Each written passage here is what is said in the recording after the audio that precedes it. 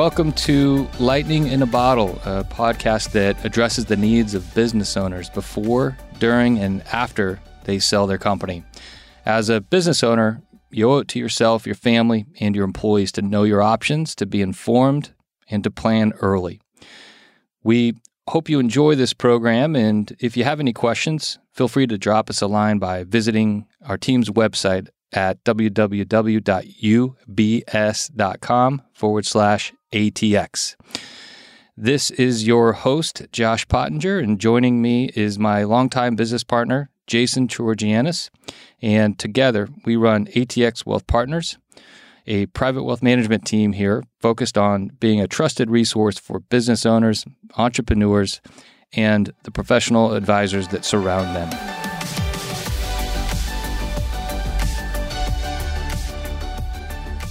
Okay, everyone, joining us today is Tom Hall.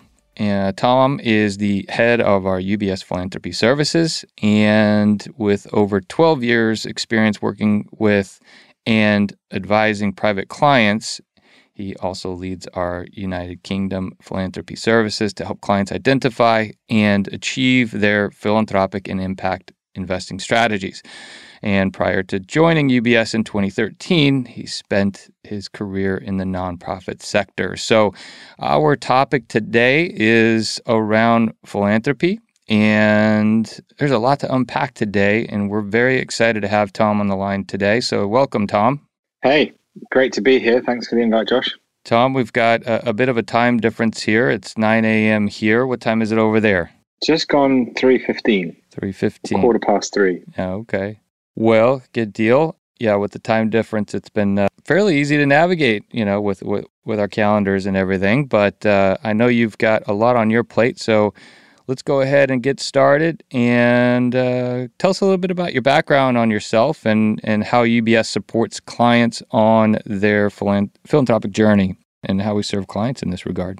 Yeah, so, very, very quickly about me. I spent my whole career, I suppose, rather naively wanting to try and change the world, and realized quite quickly that one of the best ways to do that is to partner with, entrepreneurs, wealth creators who've been passionate about the area that they're working in, often made way more resources than they were expecting to, and have then been looking to deploy those resources in a way to have an impact on the problems, whether that's locally, nationally, or globally, that they're concerned and passionate about. And I was fortunate to work in the nonprofit space for about a decade earlier on in my career, a whole variety of different cause areas, from health and literacy through to microfinance in sub-Saharan Africa.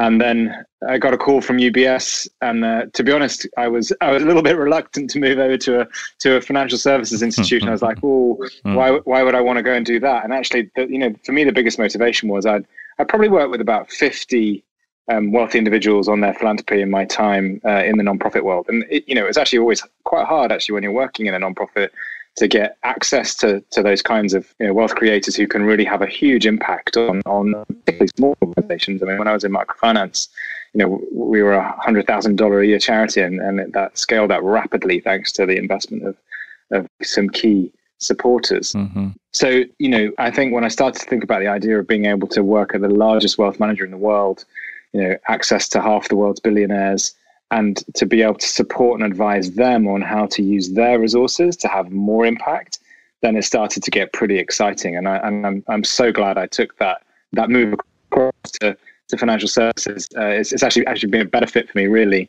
on a number of levels. I'm quite commercially minded and enjoy this sector. And we've really, over the last 20 years as a business, serendipitously, I think it's not all been strategic, or there's been a lot of strategy behind it. I think because we're the largest wealth manager in the world, we are super motivated by what it's important to private clients. And there's been a boom of wealth creation, right? So we've seen huge wealth creation over the last 30 years. The total value of global billionaires has gone from 1 trillion, I think it's up to 8 now in the last 15 years. So that's just at the top end, right? And that's happened all the way down the wealth curve. And the other thing that we've seen mirrored in that is that people seem to want to use some, and in some cases, almost all of the resources that they generate through wealth creation for their legacy, for philanthropy, right? So we're seeing a huge, almost exponential growth in a focus on philanthropy over the last 10 to 15 years, and particularly driven by new entrepreneurial wealth creation. Of course, there's always been legacy philanthropy, and I think in the US in particular, there's been a really rich history of philanthropy, and of course, we still support those families. But to capture that, I think what UBS has done is just tried to put the same kind of discipline around philanthropic advice and support as you'd expect within financial services, right? Like, how do you actually take those hard-won resources, often like a life's work, and start deploying them in a completely new sector and field to try and solve for social, environmental, or other problems that people are concerned with? It's not actually as straightforward as people realize. So in a nutshell, like where we're at today is we've got 70 people globally who are dedicated to supporting our clients on their philanthropy. And we do that through really expert advice. So what does good philanthropy look like? And I'm sure we'll touch on some of that in this podcast.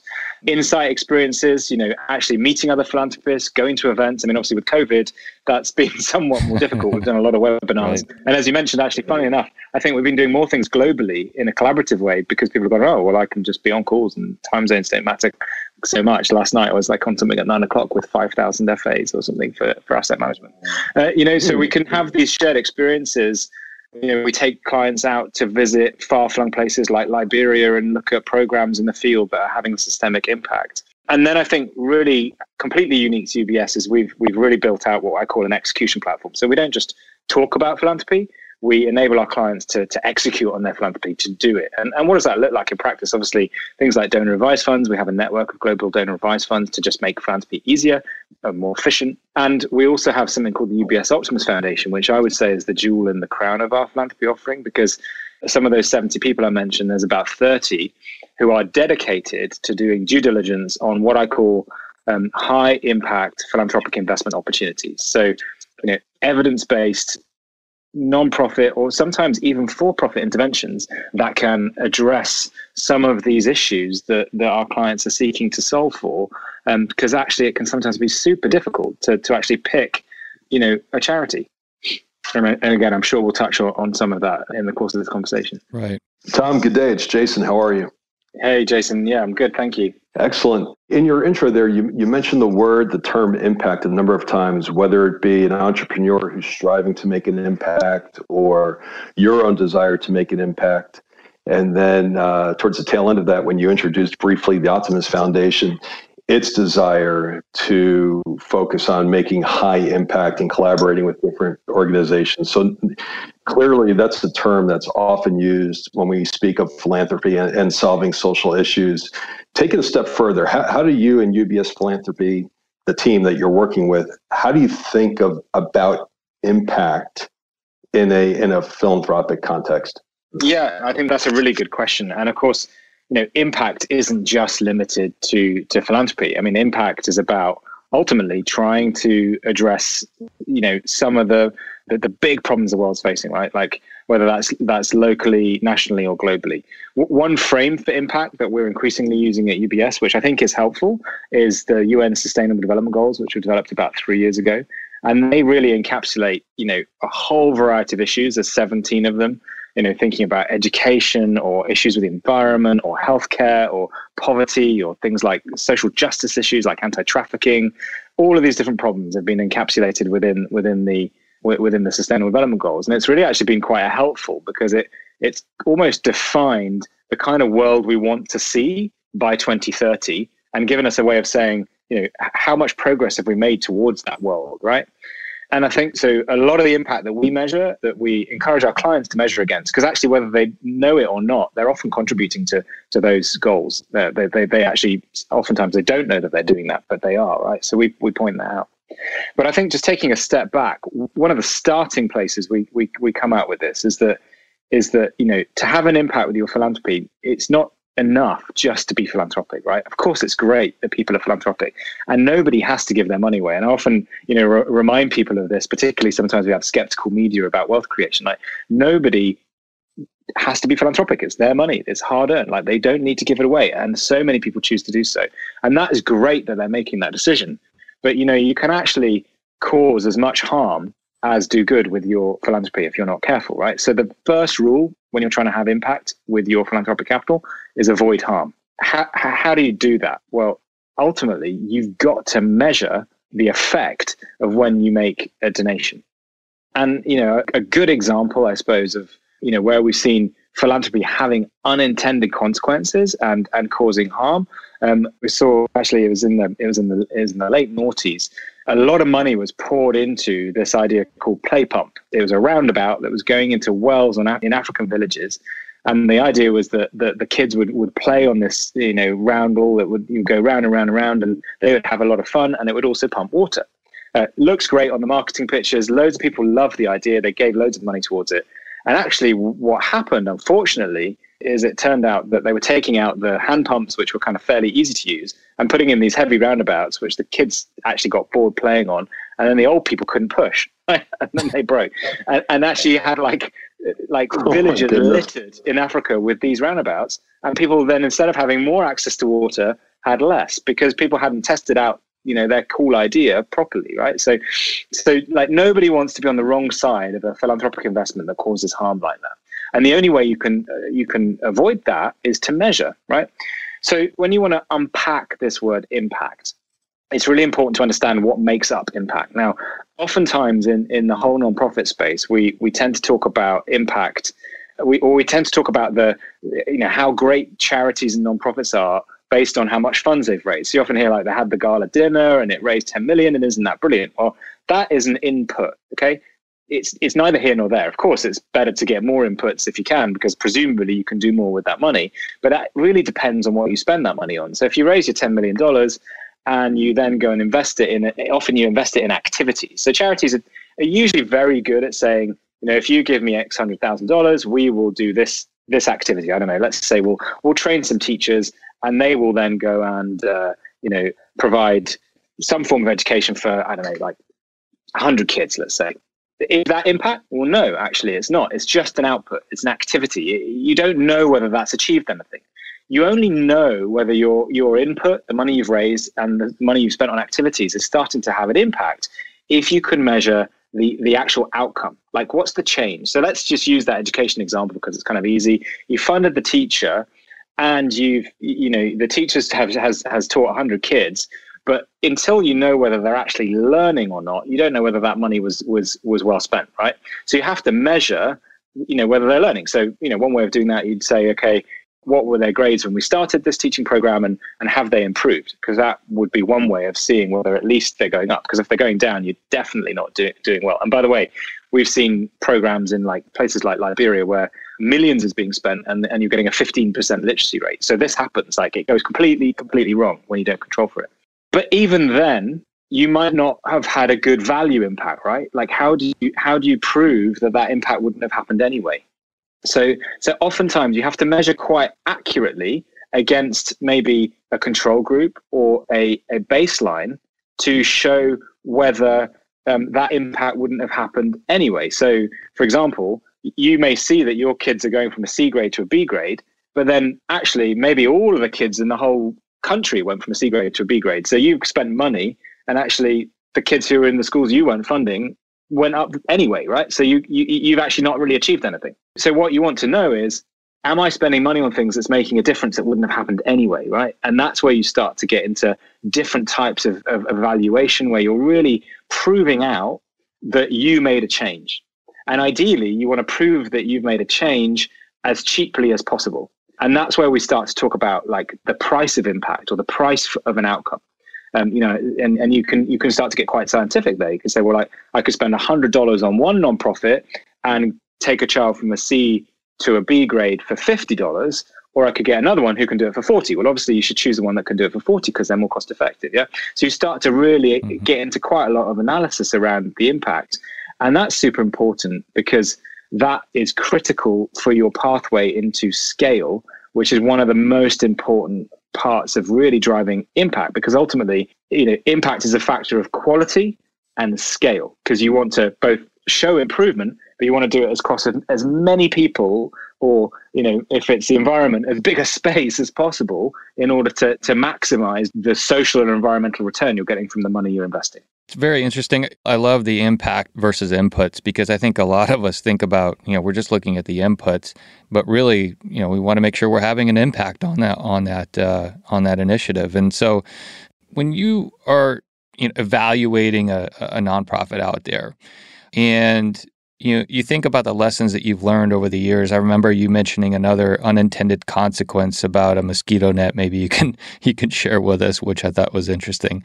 But when you're getting ready to make an investment, I'm sure there's got to be a lot of conversation with the folks running it to really drill down on how to evaluate, how often to evaluate, and measuring that impact so that they know. So it's clear, right? So maybe you can kind of walk us through that. Yeah, no, sure. So the mosquito net example, actually, that you mentioned, I saw that firsthand when I was working in Malawi. You drive along the shores of Lake Malawi and see these blue mosquito nets hanging up over people's houses. And unfortunately, what had happened is some philanthropists that invested in mosquito nets, which, of course, when they're implemented well, they can save lives really cheaply. But unfortunately, these ones didn't have a good distribution strategy. So they ended up in the black market. The local fishermen thought they looked like great, robust nets, and they started fishing with them. And there's quite a lot of evidence that they poisoned the lake and the ecosystem, and indeed even potentially poisoned the fish and the people who ate the fish. Right. So again, one of those horrible unintended consequences right. You really don't want to be on the wrong end of. And you can control for that based on the plan to make sure that those things are well implemented and measured. I think at the heart of your question is there's two things really. There's the kind of management, monitoring and evaluation, good processes, which is really kind of about internal systems within the nonprofit. How are they measuring things to ensure that it's well implemented, right? And that's often about kind of having a good KPI framework. So when we make a grant from our foundation, for example, which we often do on behalf of clients, the Optimus Foundation is primarily client money that we've advised on, that then we grant in partnership with our clients. We put in place contracts with nonprofits to have a KPI framework. That will very much look at some of the activities they're going to do that we think will lead to measurable outcomes, right? Which is the building blocks of impact. But then you'll also have a secondary part. And often people think that is impact measurement. It's not really. That's just good management, right? The impact measurement is a separate thing that happens whereby ideally it's not the organization itself that's measuring this. It's an external party that is coming in and looking in a completely objective way as to whether that intervention is actually working. So, let's say implementing mosquito nets, you would be measuring that population. You'd probably either do a baseline, so you'd look at, rates of malaria before you had your big net distribution, and then you would measure rates of malaria afterwards, something like that, right? And then you could make a case for the fact that because you've implemented your nets really well, those rates of malaria have gone down, if that's what you're seeing. To properly prove that was because of your nets, you would probably, and this is where standard of evidence and quality of impact becomes higher, you probably also want to have a whole nother area as a control, right? That didn't have anything happen to it, so that you could actually properly show causality. And this idea of causality is really common. We see it in pharmaceuticals all the time, right? You can't bring a new drug, or in the case of COVID, it's pretty topical right now, a new vaccine to market without a third stage clinical trial. And that is exactly what I'm talking about. It's a trial that shows the efficacy of an intervention and can prove out the change that it's making. In the philanthropic landscape, up until really the mid-noughties, we just didn't see this level of rigor. But actually, over the last 15 years, this is becoming increasingly common. And now we are really able to say, this intervention works, this one doesn't seem to, and there's a data set that says why. And of course, the implications of that are you really shouldn't be funding things that have got data that say they don't work, right? That's just a crazy thing to do. Yet there's still a lot of, I think, lack of transparency in the non-profit landscape. That means that, oftentimes people are still funding things that either have never measured what they do, or even worse, have data that shows that it doesn't work. To start also, you mentioned the UN and its 17 initiatives. I'm just curious, of the 17 and how on a pro rata basis, each is the recipient of a certain percentage of capital flows. In your opinion, which are the top three recipients? Which garner the most attention worldwide? It's a super interesting question, Jason. And I think I can only give you my opinion. It won't be based on fact, based on, like I've worked with, 1,500 plus families.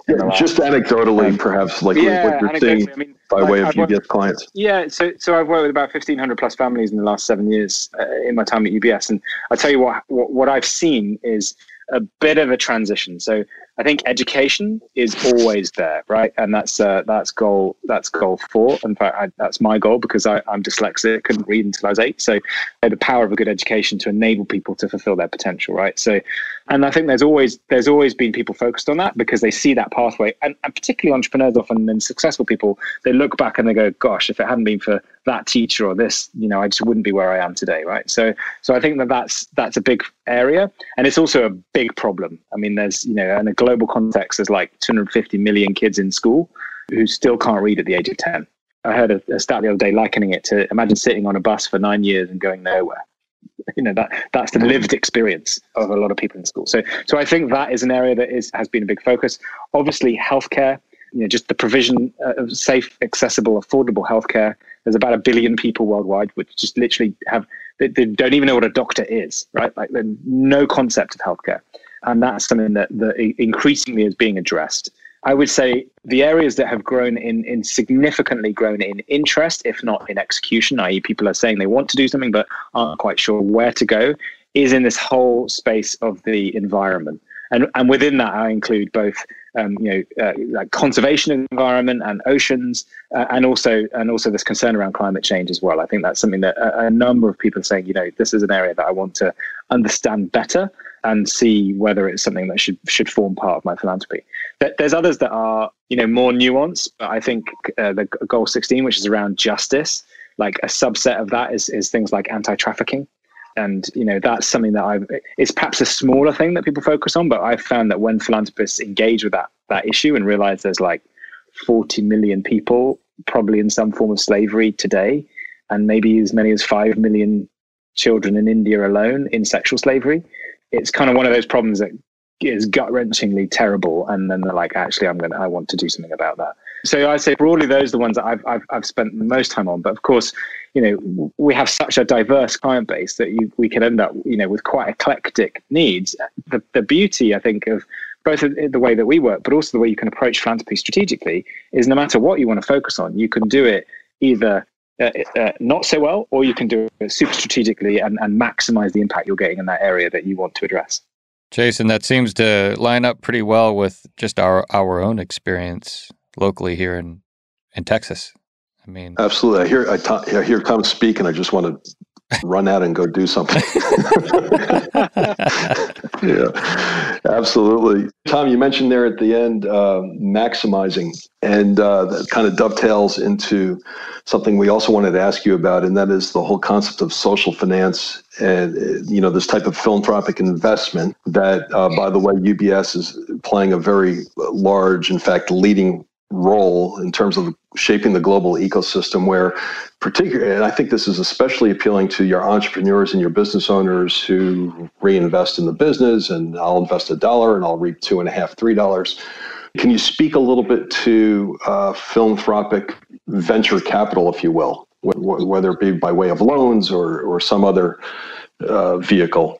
Yeah, no, 100%. And I think the starting point behind this, right? Well, it's twofold. One is, as you said, often people who've worked really hard to make their money, they've cost control is critical, like an early cash flow in a startup. I mean, I don't have a personal understanding of that, but I've worked with so many entrepreneurs who have drilled into me that kind of concept of cost control and looking after cash flow and really trying to get the most out of every dollar that they've got available, either on the revenue side or on the investment side, and people bring that to their philanthropy.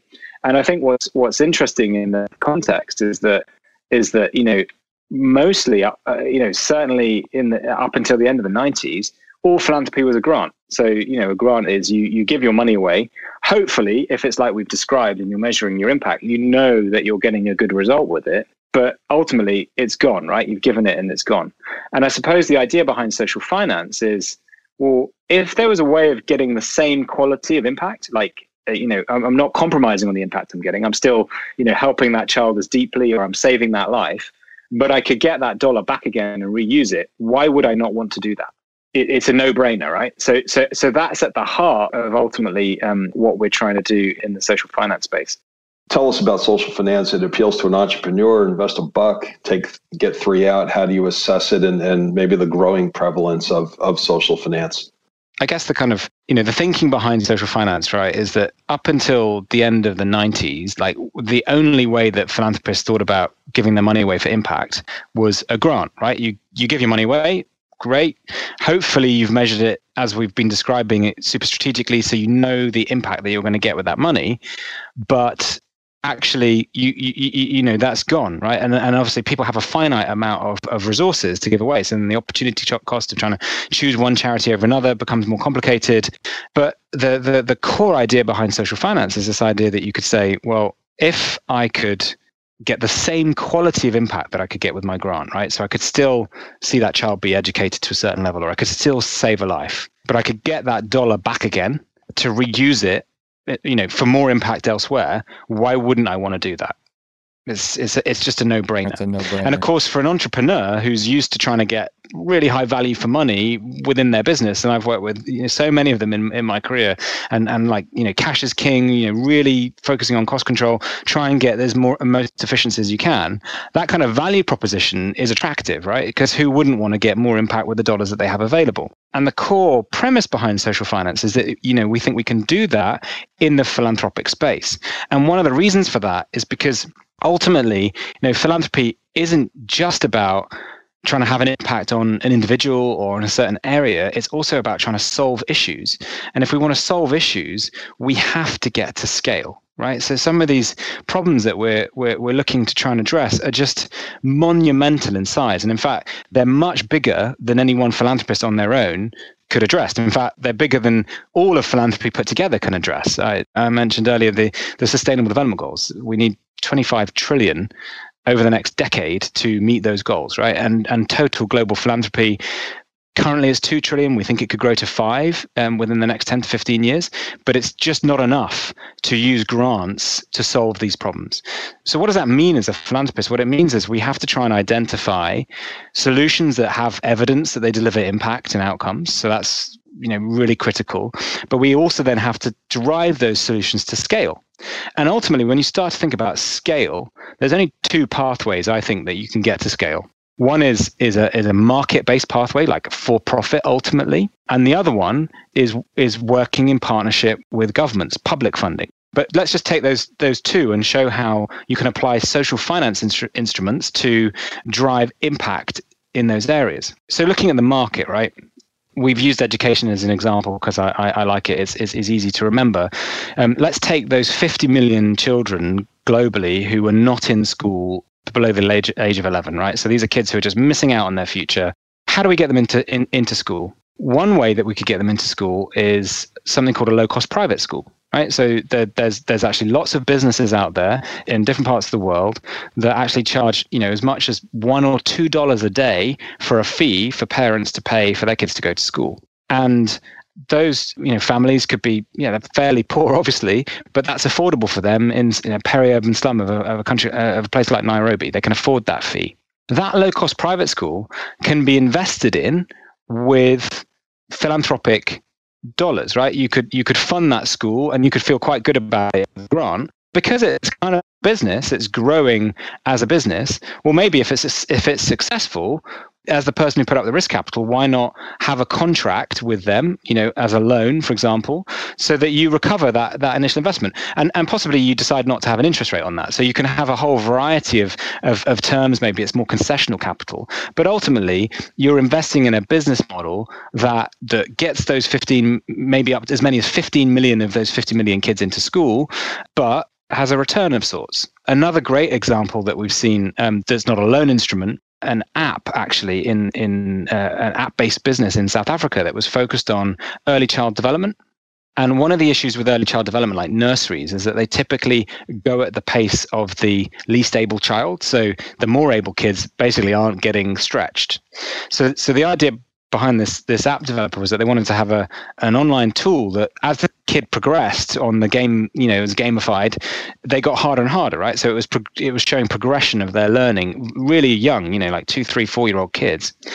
And their business model was to sell that app to parents who could afford it, but to give it for free to disadvantaged kids. So that if they grow and are successful, disadvantaged families should get access to it for free and other families can pay for it. So it's kind of like a cross subsidy.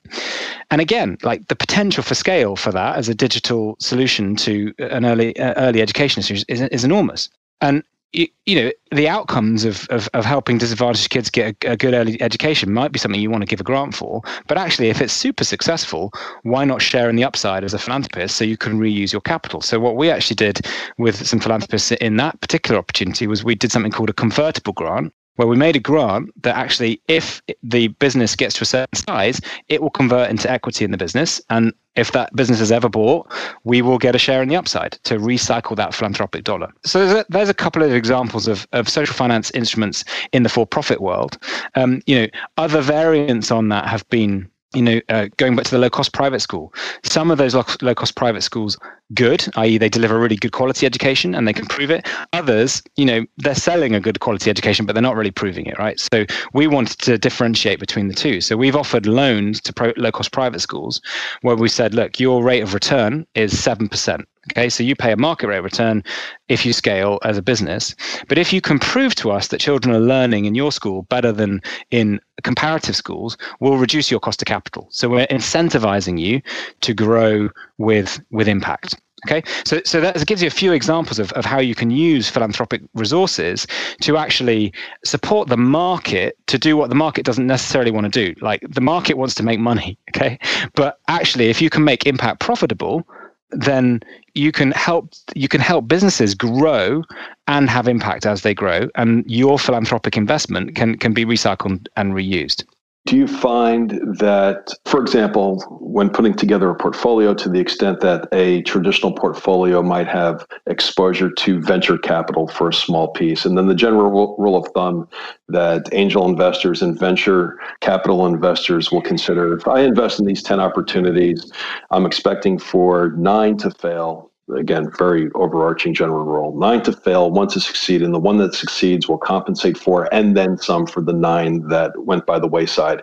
Do you find anecdotally that in your world that it's a similar ratio when taking this approach, or better? So that's a super good question, and I think with more of these impact businesses like the ones I just described, it's going to mirror standard VC, right? But the weakness is you might not get this outsized return because the markets that they're scaling into are perhaps still nascent, right? So you don't have that capacity to pay for the failure. So then what tends to happen is that you tend to go into slightly less risky initiatives, and therefore the return profile can get suppressed.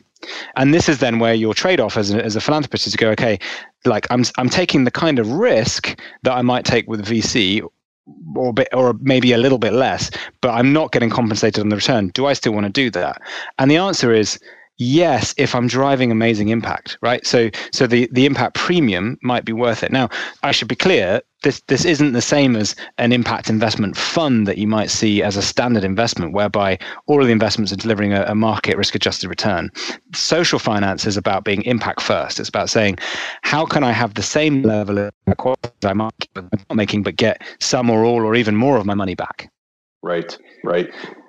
Now, the other side of this equation, where actually the returns are not like VC, they're actually much more attractive, is the other area, this whole space of public money and how public funds are used. Because again, if we think about scale, if we think about how we're going to, provide education at scale across the world, or some of these other social benefits, one of the places where we look to, particularly to reach the poorest and the most vulnerable. So remember, I gave that example of 50 million kids not having an education. Maybe 15 can be met by the private sector, but you still got 35 million. How do they get an education? Well, ultimately, in most countries, it's the government's job to pay for their education, right? But what we've seen all over the world is that government money is just often not spent that efficiently or effectively, right? It's not spent on things that have proven outcomes. In fact, in the US, a stat that I use a lot, we had some analysis from 2 Treasury Department officials that the $800 billion that's spent each and every year on social initiatives in the US, only 1% is evidence-based, right? Like the standard of evidence that I was describing, like the evidence you need to bring in a new vaccine to market. And why is that? Well, money spent on political whim. It's often, like social programs, it just doesn't have the same gating. Yet we think there's a movement, in fact, and it's been happening for the last decade, to move the way public money's spent from activity-based funding, where you fund things and hope that they work. So you fund teachers, you hope that they turn up. But in the cases we saw in Liberia, they had 10,000 teachers on the payroll who were ghost teachers. They never turned up for work, and they had a 15% literacy rate. Right, it's no surprise. But if you can move that model to governments paying for results, right? So they only pay when a child has been proven to have got the right grade that they're supposed to have got in that year of school, or they only pay when a life's been saved in the hospitals that they're funding, or whatever it is that they want to pay for. They can decide, right? That can be validated by an external third party. And ultimately, the activity of providing education or healthcare or whatever it is that you're funding can be funded by risk capital. Now, up to now, a lot of these kind of contracts where you're looking at governments paying for outcomes, called outcomes purchasing. In the US, it's called pay for success. They've also been called impact bonds, but really what they are is government-backed outcomes purchasing contracts. So where the government's agreed to pay for a certain thing if it's proven to have occurred. They've been capitalized. The risk capital's been put up by philanthropic dollars, right? So people have put money into these contracts. Then organizations like us, who think we're good at this, go and find nonprofits or social enterprise who we believe can deliver those outcomes, who've got a data set and a track record that they can deliver those outcomes. And then if they deliver it, we effectively get paid by the government, and if you over deliver, you get a return. So we've seen in some of these contracts, clients put in $100,000 of philanthropic capital, and within 4 years it'd be worth $120,000 for them to recycle and redeploy. So essentially then what's happening there is clients are using their philanthropic resources to drive the kind of impact that they would want to see with their philanthropy, like proven meaningful impact. Like one of our impact bonds outcome structures in India just reported after year 2 that the kids in those schools are learning twice as fast as the kids in the government schools, right? So a massive differential, right? Mm-hmm. And the philanthropist who's making that happen is getting their money back plus an effective IRR of 8%. Now, I should say that is a philanthropic donation. It's not money they can get back to use on spending for a car. But again, as we started out, we know lots of people are putting money into philanthropic vehicles. So they're lots of clients have money available in donor advised funds or foundations to use in this way.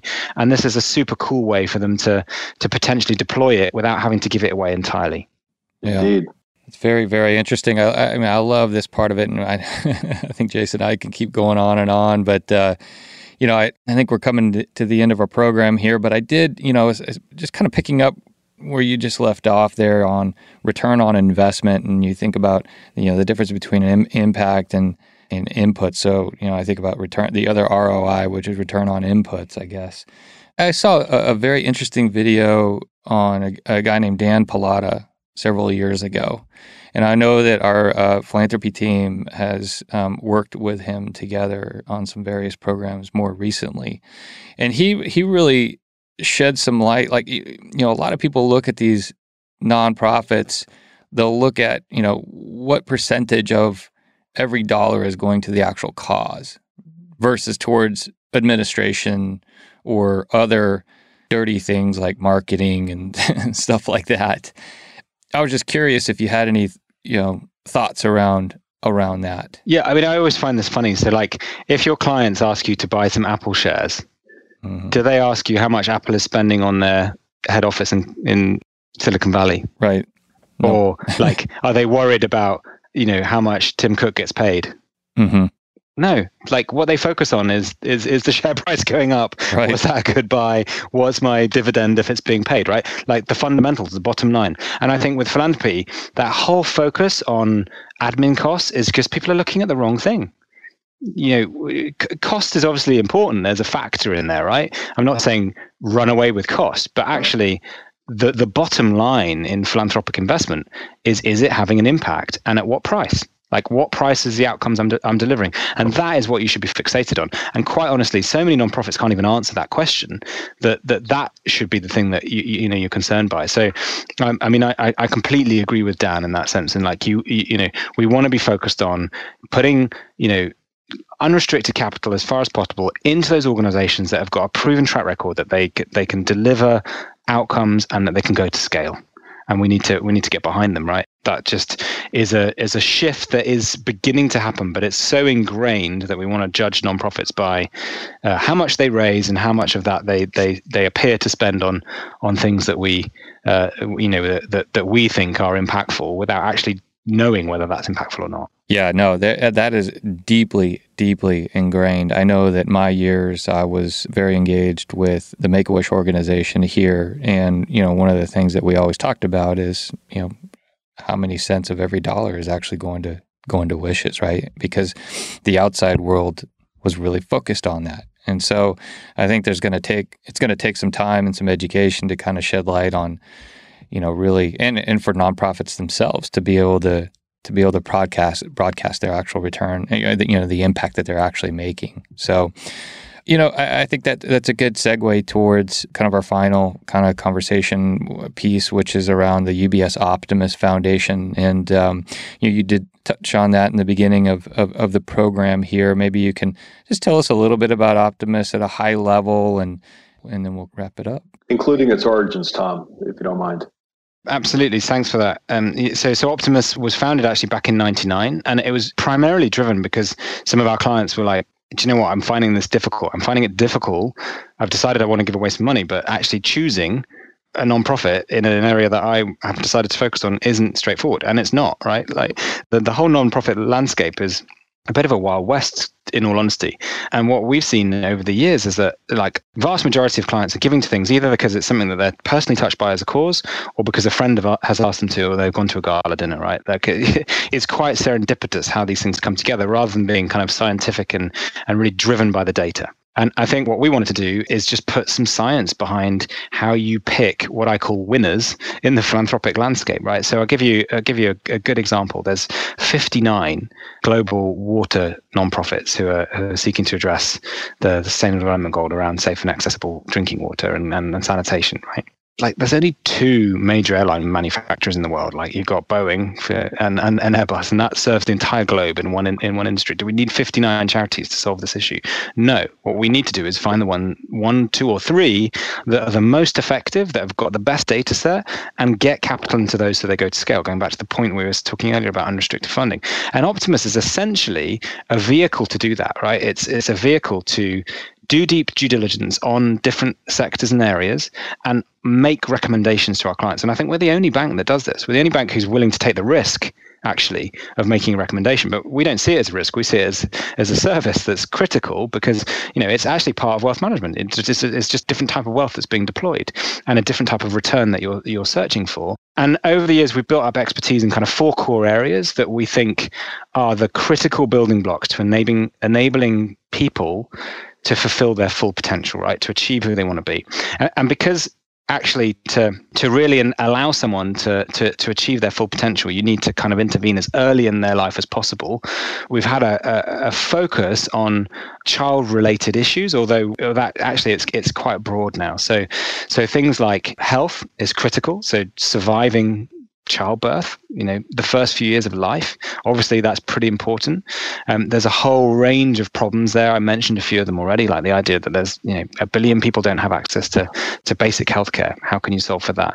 We've got there's other big problems that people have never even heard of, like 17 million people or so die every year because they don't have access to safe and effective surgery, right? Who knew? We didn't even know that until 3 years ago when we had a client approach us and say, can we partner on looking into this issue? And it was just amazed at the complexity of a problem that hardly anybody had focused on.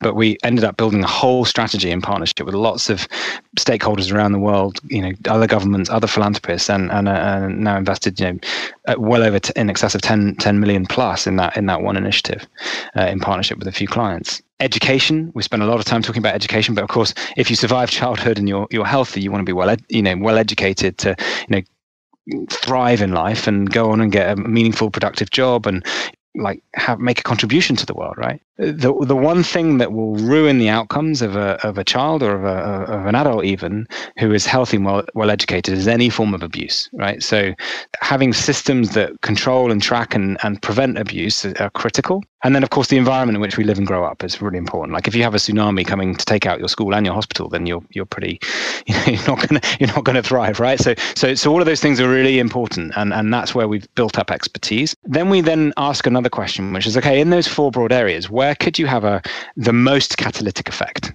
Right? Where could philanthropy really move the dial on a specific area? And that's where we start to say, well, look, to check child protection, right? All forms of abuse happen in the world, right? There's all sorts of issues, but like, where do we think we could solve a problem the fastest, or really make the most progress, particularly with philanthropic capital?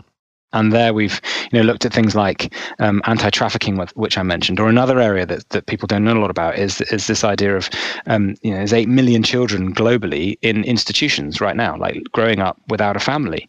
And we know from like years of research, Harvard leading in this actually on brain science, that love, like having people who love you and call and response, is what makes your brain grow. So every 3 months a child spends in an institution, they lose a month of cognitive, physical brain development. Their brains shrink.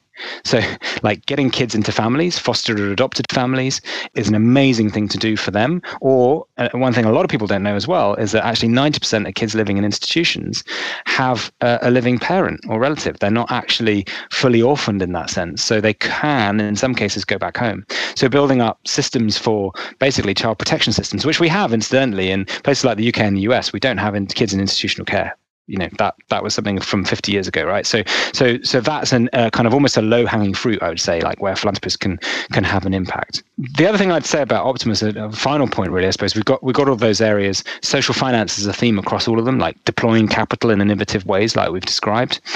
But the other thing that is at the heart of it is this idea of collaboration and collective, right? So we don't think that you can solve problems on your own. Like it's only when we work together with other philanthropists, with the best nonprofits and social sector organizations and companies, and indeed governments, that we can find strategies to solve some of these, hugely pressing social and environmental problems. And that's why we've actually, towards the end of this year, we're launching 3 new collectives. One is in that child protection space I mentioned, and others in the environment, and the other is on social finance, where we're offering clients a 3-year, almost like an unaccredited mini philanthropy MBA, right, where they get to journey with other philanthropists and with us and with some academic partners we put together to go on a learning journey and also an investment journey. So they have to commit between $500,000 to $1 million that gets invested into cool programs around the world, and go and visit them and just really see some of the strategic philanthropy in action together with their peers. And I think that's a hugely exciting new initiative that we're about to launch. And to give you an example of where we've seen this like work, not our work, but in the space, like that this is really possible.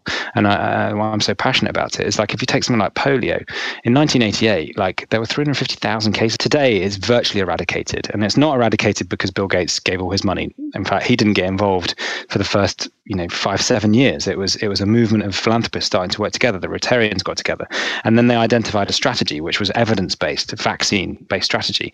Then Gates got on board, and then Gates and a movement managed to lobby several governments to put hundreds of millions into getting this vaccine rolled out.